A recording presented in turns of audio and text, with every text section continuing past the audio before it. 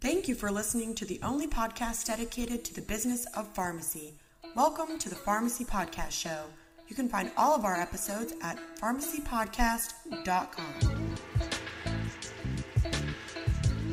Hi, this is Alex Barker, the Chief Operating Pharmacist at the PharmacySchoolHQ.org, and you're listening to the Pharmacy Podcast.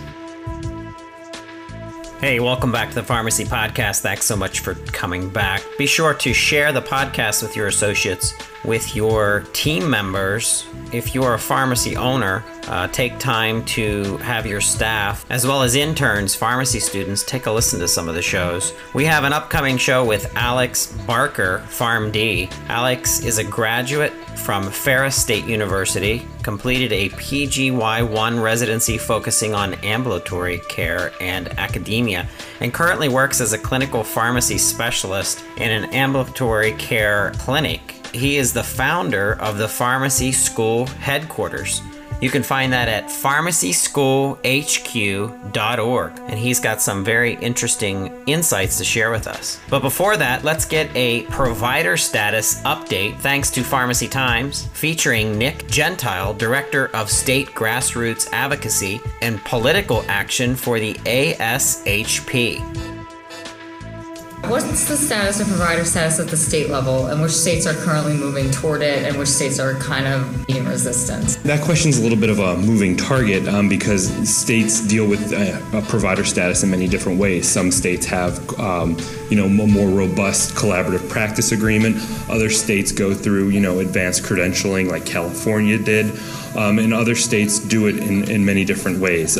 Washington just passed a law mandating that their insurance plans add pharmacists to their provider networks, where before they weren't. So now, under Washington state scope of practice, Washington pharmacists can now reimburse for those pharmacist services. So that was a huge coup. There are other states like North Dakota who has just expanded their collaborative practice agreement, so pharmacists can do more within the state. As for resistance, it's not so much resistance. I think it's more of the state pharmacy coalitions getting together and coming together with a certain idea on what provider status is and what they can take to the legislature. In those states that have passed provider status legislation, the medical societies haven't really been in opposition. They've either been silent or supportive. So it really kind of depends on a state. The old axiom, if you've seen one state, you've seen one state. So it's a very difficult question to answer, but there are a lot of states that are moving forward. I know Alabama is moving to move toward a more robust collaborative practice, where they haven't had any collaborative practice. Nebraska has just passed through its legislature a mechanism for pharmacists to potentially get paid for pharmacy services. Oregon is sending a bill to their governor that really expands their collaborative practice and introduces a new type of clinical pharmacy practice. So it's an exciting time for pharmacy and pharmacists in and around the states. So now let's hear from Alex on the Pharmacy Podcast. This is a show about the business of pharmacy, and social media has driven so many good interviews, and people like Jason Poquette that replicates content and interviews, and I look at his blog and pick up different people that he's interviewed, and then of course go out to the internet and Twitter sphere and see who's out there talking about the business of pharmacy. And I ran into this rock star of our industry, Alex Barker, PharmD, who has started. He's entrepreneurial, which is always interesting to see, as Aaron Albert talks about multi-patient and us all in the pharmacy industry doing a couple different things to elevate and innovate and transform the industry. Alex came out with a business called Pharmacy School HQ, which you can find pharmacyschoolhq.org, which is guidance for pharmacy students. And then he took it another step and actually has career services for pharmacists. Welcome to the Pharmacy Podcast, Alex. How are you today? Todd, I'm living the dream. Thanks for having me on your show. You're very welcome. I've been following you on Twitter, been reading your content. You've been Twitter stalking me. I have been Twitter stalking you. And we're both writers or contributors for Pharmacy Times, so I think we have that brotherhood there as well. And it's amazing to see that it's not acceptable anymore to just sit on the sidelines and be status quo. We all have to pitch in a little bit more to continue to kind of innovate and push the status of what is a pharmacist and pharmacy in our industry. And it's so different. I entered in 2004, and what a difference it is just in that small amount of time. And I'm sure you've probably felt the same way. It's funny. I just read a book called Abundance by Stephen Kotler, and he talks about how the future is a lot brighter than we think, and about how the innovation technology exponential growth curve is getting so large now. If you're not willing to change, if you're not willing to contribute to the innovation that's going on in so many industries, kind of a scary thing to think about. You may be left behind, and it scared me at first when I realized it. But I'm glad I'm on the good side, the opposite of the dark side, I suppose. Yeah, there's been some things that you've touched on, even through the titles of your writings, and it's interesting how we all seem to crisscross on certain areas. But then we each dig down into those specific topics with kind of our own flair. And I really like, your down-to-earth writing. You don't write to a point where I can't understand it. Obviously, not as a clinician. I look at things. I look at things through a marketer's eyes. And you did the piece on the top 20 states for pharmacy robberies, and we just did a show, Staring Down the Barrel, which was Ken Fagerman's book, and then you did 25 RX-rated pharmacy pickup lines, which was really funny, by the way. I love that. And that when we did our first pharmacy podcast T-shirt, it was the RX-rated T-shirt, and kind of got a lot of popularity through the pharmacy students that we had involved. But tell our listeners a little bit about you and why is it that you became a pharmacist? Wow, so that takes me back. If you want the truthful answer, why did I choose pharmacy? It's because I was a misguided teenager who didn't want to touch blood or butts, to be truthful. I always had an interest in the healthcare field in high school, and I thought, I could probably do this. I'm really good at math and science. And I started narrowing down things, and I thought doctor, and I said, no way, I don't want to go to school that long. And I thought nursing, and I thought, no, I'm not really good with touching people. Even though in pharmacy school I did have to touch people and give them injections and do all sorts of other things. But anyways, that sounded weird. But what it led me down was a road of, truthfully, a lot of rejection. I wanted to give up on the path of pharmacy quite a few times, mainly because I just thought it was too hard. I felt like I was pushing myself way too much in undergrad. And the more I started to research the idea of pharmacy, what pharmacists do, I thought it more possible for me. And I think also there was somewhat of a higher calling in my journey that said, no, you're going to keep doing this. You're going to keep pushing, and you're going to become a pharmacist. I trusted in that, and here I am today, clinical pharmacist. It feels pretty good. I'm glad it's over. There's some consistency that you bring to the table. There's lots of people that I've come across in life who are fundamentally good people, but their words are not backed up by their actions. And something I'm not that a good person.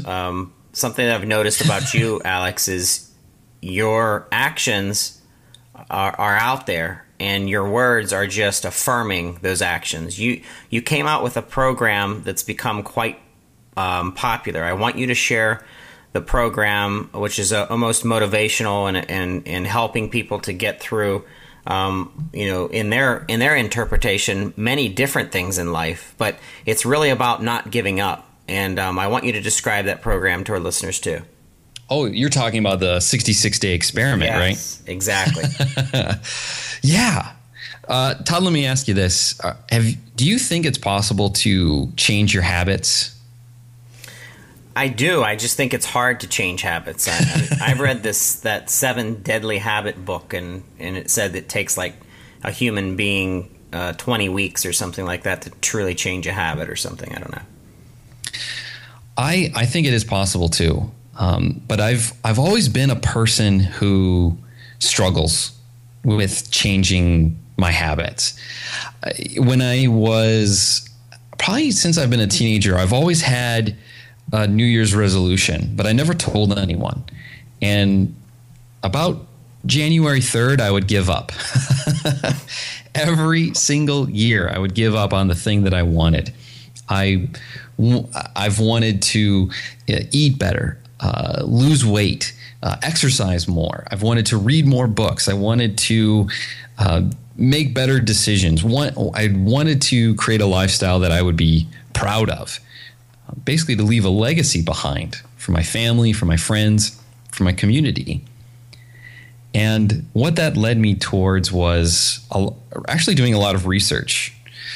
If you're a student, be forewarned, you will have to read a lot of research articles. Right. And this training really prepared me actually to read other research articles. I started looking into ideas about goals, motivation, and high achievers, personal mastery. And I found this one study done by the University College of London that found that it takes 66 days to maintain a habit. And after reading this study, I thought, well, what if I did this on my life? What if I put my story out there and I record myself daily trying to do these habits? And that scared the crap out of me when I thought of that idea. And then about 4 months later, I decided, heck with it, I'm going to do it. And so I just ended season 1 of that show where I recorded myself daily talking about the lessons that I've been learning, where I read a book a day. I know how to speed read, so don't be too shocked by that. I didn't quit my job or anything like that. I exercised on a daily basis, which I've never been able to do in my life. And I also wrote daily, which I've always been wanting to do. I've always wanted to become a writer. That's pretty much it. That's season 1 of the show. But what that does is in your journey, which you're, opening up to share with other people, it becomes inspirational to others who are on the cusp of going and trying something that they feel is a barrier to them getting to somewhere else. And that's just like weight loss, or that's quitting, smoking, or becoming a better husband, or spending more time with your family, or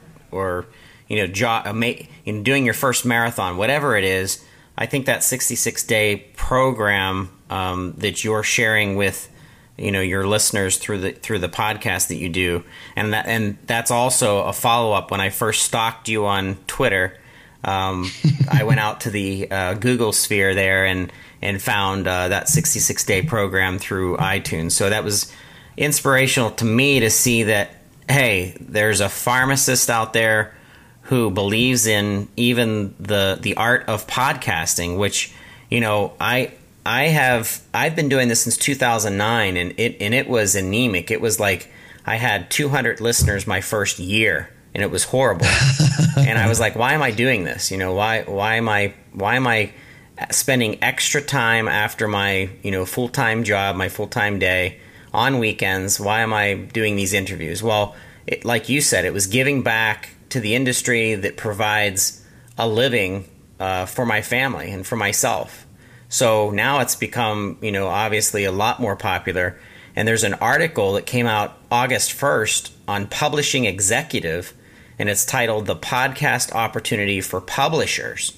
And this is exactly the science of leveraging audio blogging. Audio blogging is podcasting to exemplify or raise up an issue that is traditionally being written about, but you're not hearing the inflection and the passion of that person's voice. So by marrying a podcast with a written article, they're saying you're going to get 30% more touch out of humans listening and understanding what you're trying to say based on the language that you've chosen. And you and I haven't gotten into Spanish or Russian yet, but who knows what's going to happen.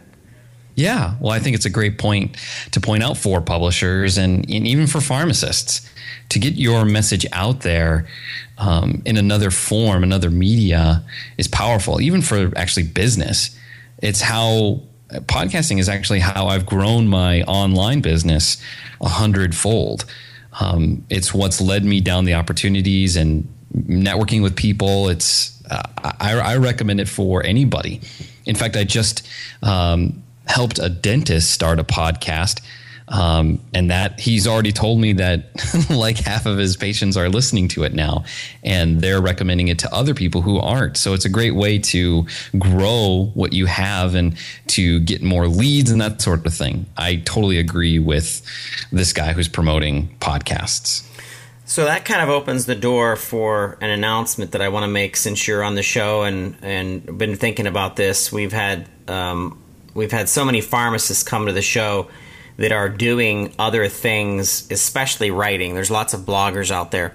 And what I want to do is I want the Pharmacy Podcast to grow exponentially. And I want the podcast not to be the voice of Todd Eury because, for goodness sakes, I'm not even a pharmacist. But I consider myself pharmacist's number one fan. So I want the podcast to be an umbrella of voices. And I know how busy you are. And if you can, you come back every once in a while and give us, a show that something that you've already been designing or something that you can share with the listeners, whether that be a pharmacy student or a pharmacist deep in their career.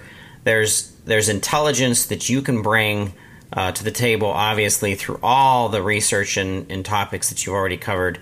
And we have Scott Maitland, who brings a compounding view through the International Academy of Compounding Pharmacists. We have Ron Lanton, who brings a political view as our government affairs strategist and people that are going after different policies that are kind of shaping our industry. And then you're really interesting, Alex, that you bring something to the table on both sides. You're talking with the pharmacist student, but you're also talking with the pharmacist in their career. And I think that's two important topics and sides of what is the business of pharmacy. Well, I think it's a topic that gets left out, quite honestly, Todd. I get emails every day from students and from pharmacists too that ask me questions about careers. And I think it gets left out in our training. I think we don't know how to network. I think we don't know how to find new jobs. And I think I'm helping a lot of people get better at those sort of things and help them find jobs that they truly enjoy, which I think we both know there's quite a few pharmacists out there that aren't very happy with where they're at. So let's talk about that for a second. I don't know boy. if you know about the man. Right. Do you know a guy named Jerry Farney? No, I do not. So Jerry Farney is out in Oregon, and he worked with Talist, and he calls himself an informatics pharmacist and deep into technology. And Jerry's going to start coming on the Pharmacy Podcast too, talking about different technologies in pharmacy.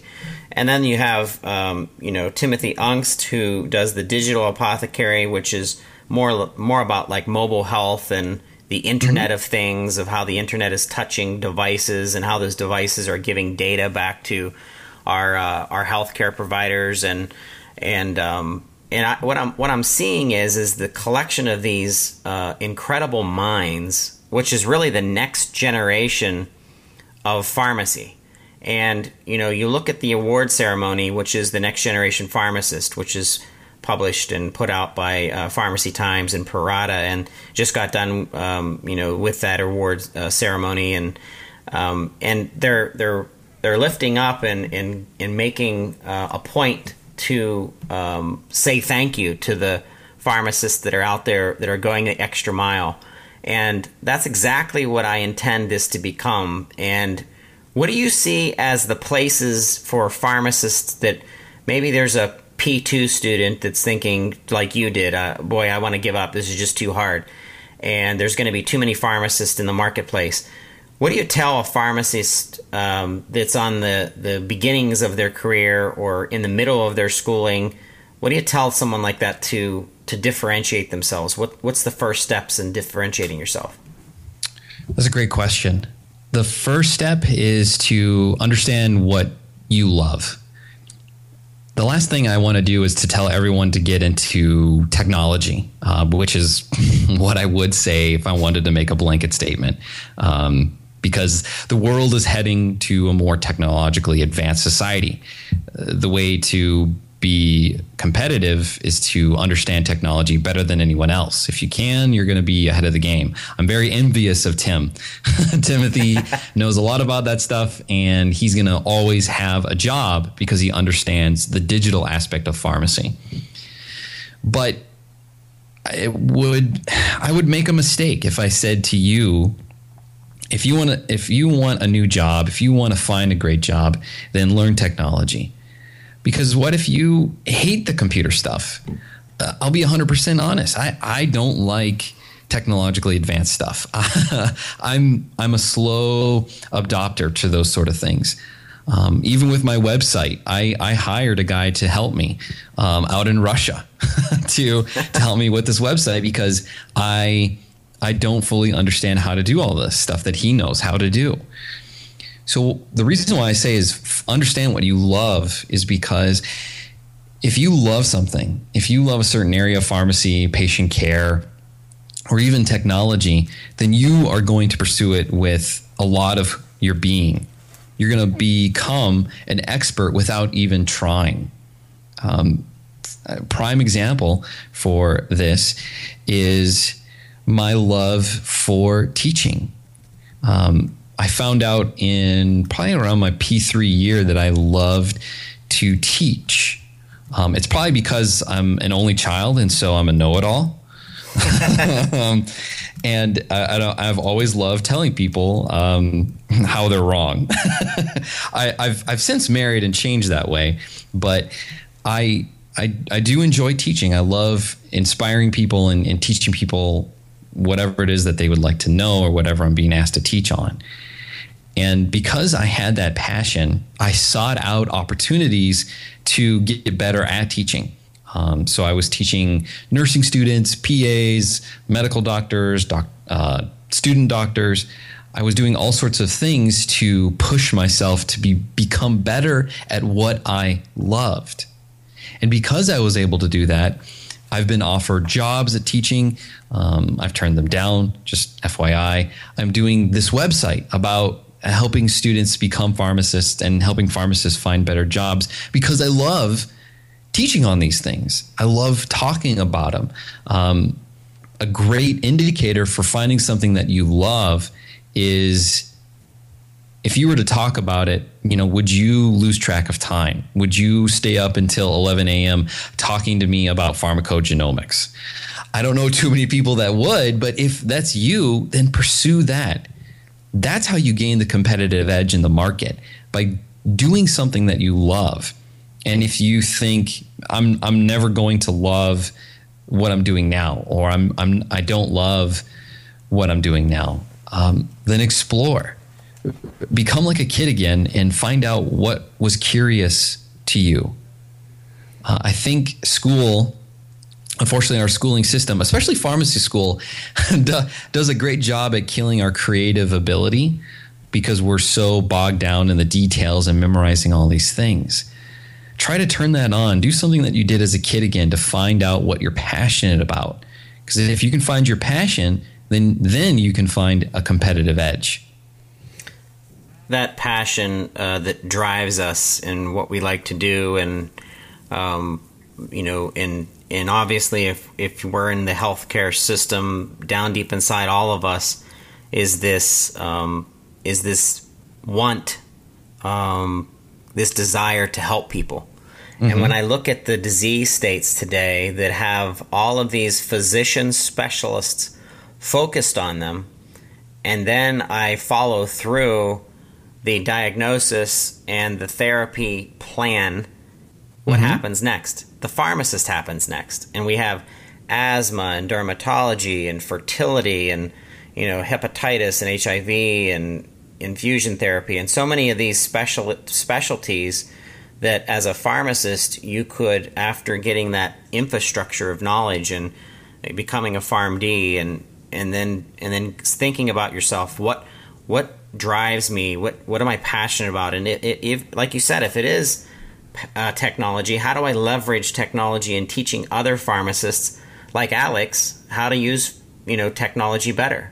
Because imagine if you and I and Tim could all be in the same office all day long and we had a consultancy and you were driving careers and expertise and guidance, and Tim's driving mobile apps, and he's teaching pharmacists to leverage the technology regardless, and I'm sitting around talking about it and marketing it and digitizing it and putting it out there and selling it. And that there you go, there's those three passions that cultivated and coming together produce something special. And I think teaming with other pharmacists that have an edge that you might not have, and leveraging subject matter experts like yourself, Alex, is going to help pharmacy rise up and cut out a lot of steps that you and I have banged our heads and banged our toes in order to get through, and in order to get to where we are in our careers today. So I like those examples. So what's next for you, by the way? I know that I'd like to have you back on the show. I'd like to get more of your thought leadership and subject matter expertise on driving careers for pharmacists, as well as being a subject matter expert and go-to for pharmacy students through pharmacyschoolhq.org. But what else is going on in your life? A lot. As far as the Pharmacy Times, because I'm a contributor there, and what I've been doing is called the Pharmacy Resident Bootcamp. And what I'm doing right now is I'm coaching a P4 student through the entire process. So last night, actually, we just spoke about planning out the rest of the year and preparing for the residency. And we're recording these sessions and posting them on YouTube and Pharmacy Times. That's been really exciting, and I've been getting a lot of great feedback from students and actually pharmacists as well who are interested in doing residencies. I plan on doing more of those sort of topics. A motivator for me, actually, do you mind if I tell a story, Todd? Oh, please do. That's what this is all about, storytelling. Well, let me ask you a question.